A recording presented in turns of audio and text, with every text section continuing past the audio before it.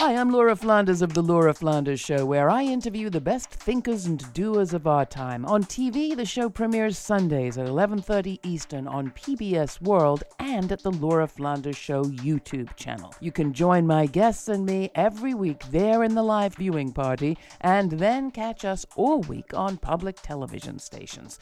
Prefer to listen? Find us on a radio station near you or subscribe to the free podcast. You'll find listings and ways to subscribe at lauraflanders.org. That's also where you'll receive my regular commentaries. I call them the F word. Here's this week's. Here's a term that's messing with our thinking: election denier. As the midterm race enters its final weeks, that phrase is turning up in political reporting as if election deniers were some sort of naturally occurring demographic group like redheads. But election deniers weren't born like redheads or southpaws. They were bred. Ideas travel through people. And so when you read a New York Times poll like the one released recently that showed 41% of Republicans and 28% of all the registered voters they polled have little or no faith in the results of this year's elections, that's no accident. People spread that doubt with intent. Likewise, we sometimes blame technology for the spread of hateful content and ideologies online. But when New York Attorney General Letitia James looked into the Buffalo Tups Market massacre, she ended up calling out one individual for having recorded the murderer's live stream of his attack and spreading that recording to the web. The massacre video didn't spread organically or by virtue of the technology or by itself. It spread because a person spread it.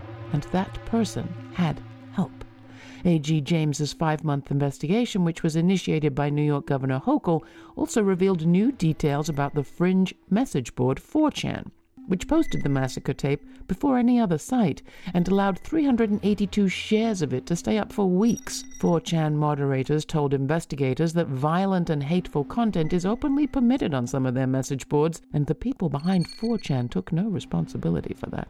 To underscore, it's no accident, not nature, not the weather, or God. People spread hateful ideas and corrosive content, and people who stand to profit. At 4chan, between the uploader and the spread, were the people who used specific algorithms to keep users on their platform by serving up content that kept them hooked.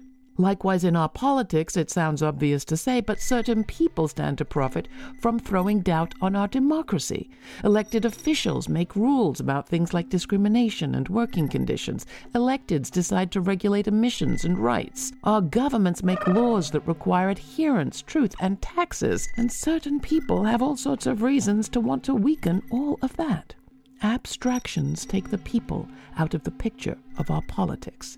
It's people who have to put us, people, and our reasons back.